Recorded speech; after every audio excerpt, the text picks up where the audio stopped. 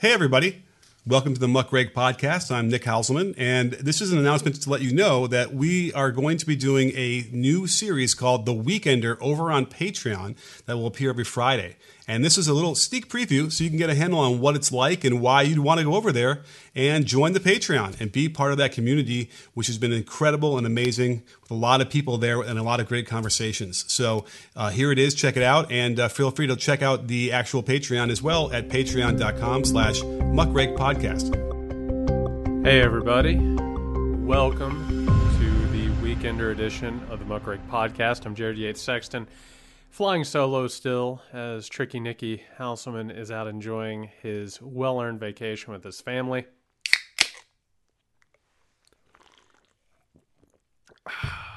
I am enjoying the weekend a little bit early.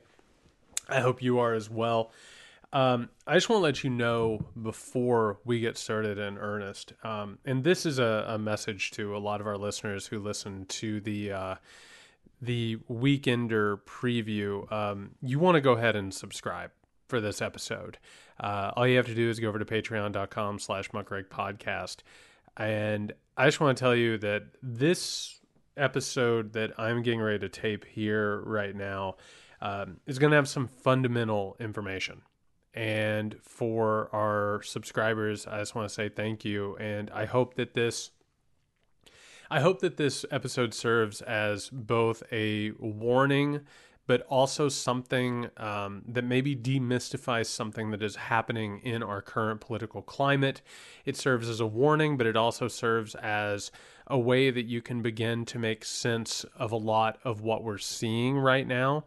And also because this podcast is so focused on providing this information and providing early warnings about what is happening, that maybe this is something that you can share with the people in your life. Because when we look at modern politics, it is so strange if you don't have the fundamental underpinnings of what's going on in this current system, because so much of it is hidden behind rhetoric and lies and, well, bullshit. And so what I'm going to talk about today is something that I've been seeing more and more of recently.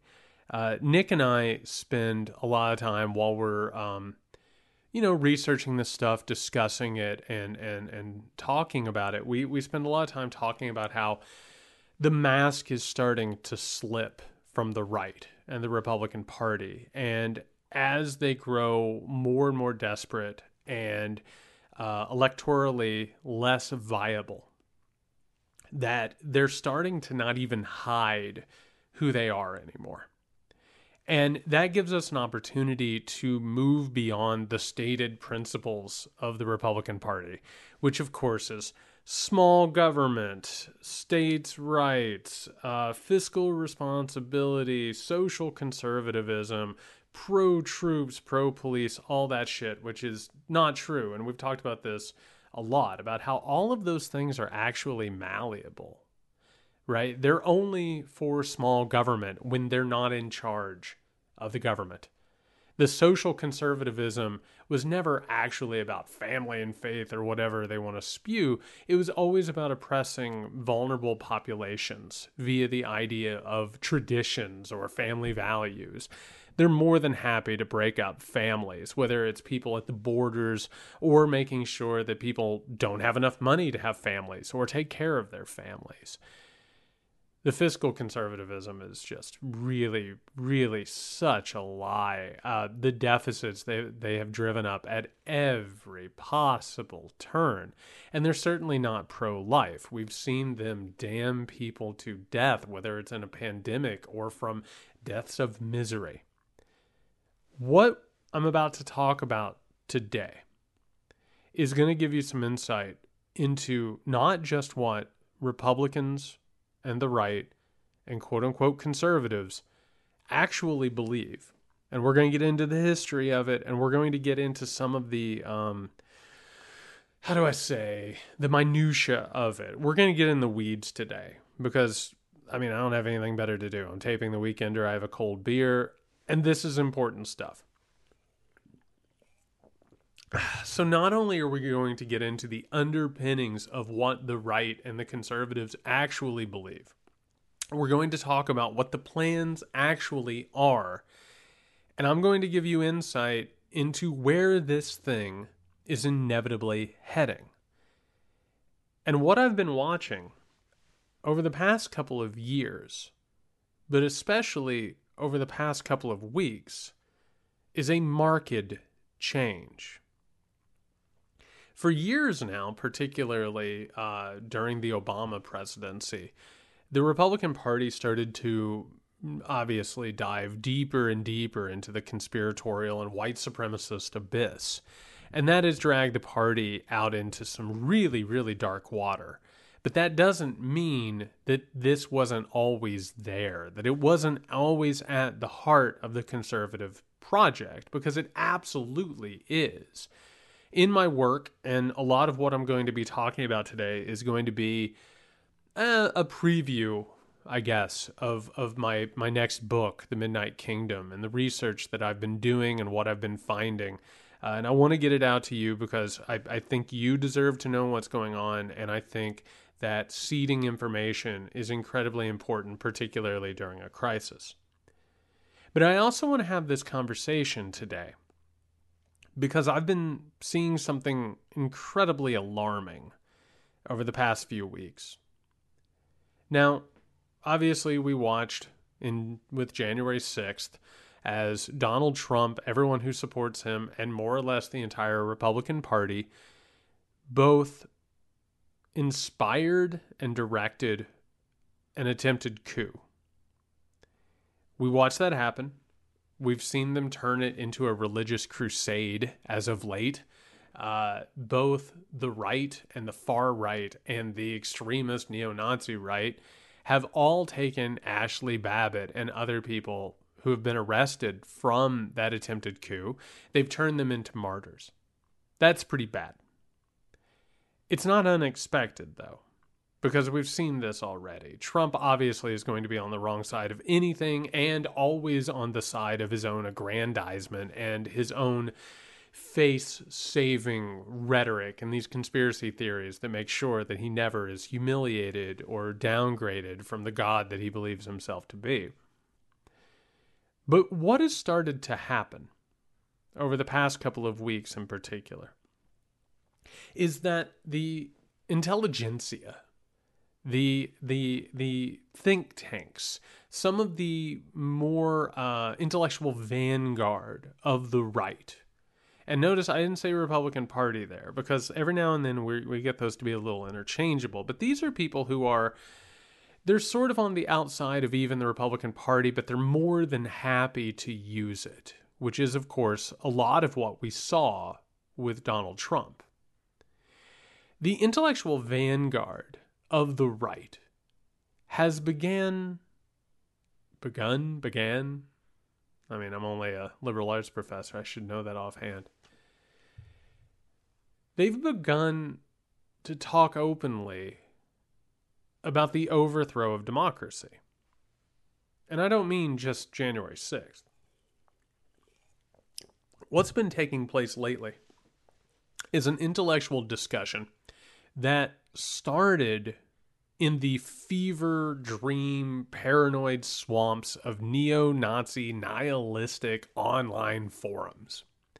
This is the kind of stuff that I used to have to log into with like a VPN in order to keep my IP and location and identity hidden from neo-Nazis.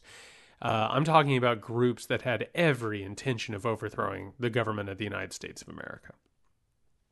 You might remember, if you've been listening to this podcast for a while, that one of the reasons why this podcast was one of the first media platforms to tell you that there were far-right instigators within the Black Lives Matter movement, the protests, that were starting fires and trying to escalate these protests to the point where there could be more violence and possibly even the overthrow of the government, is because I heard them talking about it. And what was happening in the far right, the neo-Nazi extremist territory, has been happening for a while. I started paying attention to it back in 2016. This was when I got some notoriety for going into these Trump rallies and talking about the potential of a possible fascistic movement in America. And all of a sudden, I woke up one day and neo-Nazis were showing up at my house and neo-Nazis were harassing me. And I didn't understand what that movement was yet. And so, one of those things, as a person who has suffered anxiety, it makes me feel better to understand what I'm facing. So I dove into it pretty deep and I started haunting their channels and their communication channels, and I started listening to them and talking to them, and I started doing the research in the far right. And what I found, to my surprise, dismay, terror, I don't know, something along those lines, was that they were avowed fascists. And I don't just mean that they're like, oh, we're fascist. I'm talking about that they were steeped within fascist ideology. They believed that liberalism, and this is not what we talk about when we say liberal. Liberalism is, of course, the idea that there should be representative government, that plurality isn't the worst thing in the world, that maybe diversity is a strength, and maybe that when we come together in a culture, maybe it changes us for the better. These people had decided that the liberal project had run its course, and that it was meeting with inevitable decline. There was no way whatsoever that this could continue going on the way that it was, and that there was going to have to be a destruction of liberalism. Now, you're probably more familiar with this in a couple of different ways. You're probably familiar with this, the light version of it that shows up on Fox News. They'll wink and nudge a lot about how America is changing and you might not even be able to recognize America anymore. That is the Diet Coke version of what I'm talking about. Steve Bannon is one of the most concentrated versions of this. Make no mistake about it, Steve Bannon is a neo-fascistic, mystic ideologue. What he has been doing over the past few years, both with Donald Trump and outside of Donald Trump, and by the way, for the record, I'm going to bring up Donald Trump a couple more times in this podcast, but you need to understand, because we're getting all of this on the record, we're making sure that everybody's on the same page. Hardly anybody that I'm about to talk about, whether it's Steve Bannon, this new quote-unquote intelligentsia of the right, the extremist, the theocrats that we're going to discuss, the millionaires, billionaires, wealthiest type of people who have controlled our economy and our politics for years now, none of them believe that Donald Trump is a capable person. They saw him as a useful tool, a cudgel, somebody who could be thrown into the political system like a cinder block into a bathtub. They thought he was stupid, incompetent, and crass, but they thought they could manipulate him, and they thought that the movement that he had created and that he had tapped into was something that they could use, and they were right. Steve Bannon has been going around the world working with other neo-fascists who believe that liberal democracy or liberalism has met its inevitable end. What will replace it? A lot of them are interested in different solutions, and we'll talk about that here in just a little while. But that is at the heart of the right. But what I want to talk about now is what's been developing over the past couple of weeks. It's gone from closed-door conversations. It's gone from right-wing extremists talking about these things when they're in protected chat rooms, when they're in these forums. It has suddenly become a matter of intellectual pursuit. This is an escalation because, as you've paid attention to during this podcast, you know what we've talked about in terms of how the Republican Party doesn't actually have ideology. It gains its marching orders from think tanks and the intelligentsia that we are about to talk about. Now, what we're going to discuss to begin this conversation is a really disturbing thing that I've started to see in a lot of different avenues and venues. But it's always been at the heart of this stuff. And now it's just becoming more and more out there. And the example that we're going to use today is a conversation that was on a podcast called The American Mind. It was a subset of that. This is out of the Claremont Institute, which is a think tank that's been around for roughly 50 years now. And it's what we would call a Straussian group from Leo Strauss, who we'll talk about here in a little while. You've probably heard that name on the podcast in the past. The podcast that we're going to be jumping off of, and we're going to hear a couple of clips from it as I do this podcast, is called The American Mind, and the subsection of it is called The Stakes. And this is from a recent episode called The American Monarchy. And this is a conversation between a guy named Michael Anton. And Michael Anton, by the way, served in the Trump administration and was originally a really influential thinker who penned an essay called The Flight 93 Election, which made the rounds. It was one of the defining texts of the Republican Party coming to accept Trump. And what Anton argued, what Michael Anton argued in the Flight 93 election was that people might be offended by Donald Trump. They might not agree with him, but they had to vote for him. Because, like Flight 93 on September 11th, they had a decision to make. And the decision, there were a lot of lives on the line. So like it or not, they had to vote for Donald Trump, had to support Donald Trump, because it would be the apocalypse if they didn't. Now, this was a conversation. Oh, and by the way, Michael Anton has shown his ass a lot recently. He penned another really influential right-wing column that speculated that Joe Biden and the Democrats were going to carry out a coup if they didn't win the election. And then, I know this is shocking, it almost completely mirrored what happened with Donald Trump and eventually January 6th. Now, I'm going to play you a clip from a conversation that he had on this podcast with a guy named Curtis Yarvin, and I have to tell you, he is a real piece of shit. Just absolutely intellectually bankrupt and also just incredibly offensive. Curtis Yarvin is a self-described monarchist, and the conversation that took place during this podcast had everything to do with how America could get beyond liberal democracy, republicanism, or representative democracy, and find itself in a new monarchy. Now, I'm going to give you the background of this in a minute, and I'm going to explain to you in a moment what exactly is at play here and how this is what the conservative movement actually believes.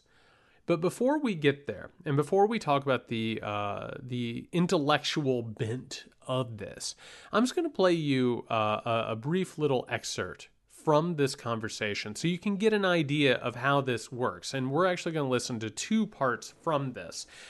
This first part is where they are discussing what they call Caesarism. And for those of you who have a background in history, or maybe you've heard about this stuff before, Julius Caesar, of course, was the man who ended the Roman Republic. Rome had a representative democracy that reached its end as Julius Caesar decided to declare himself dictator.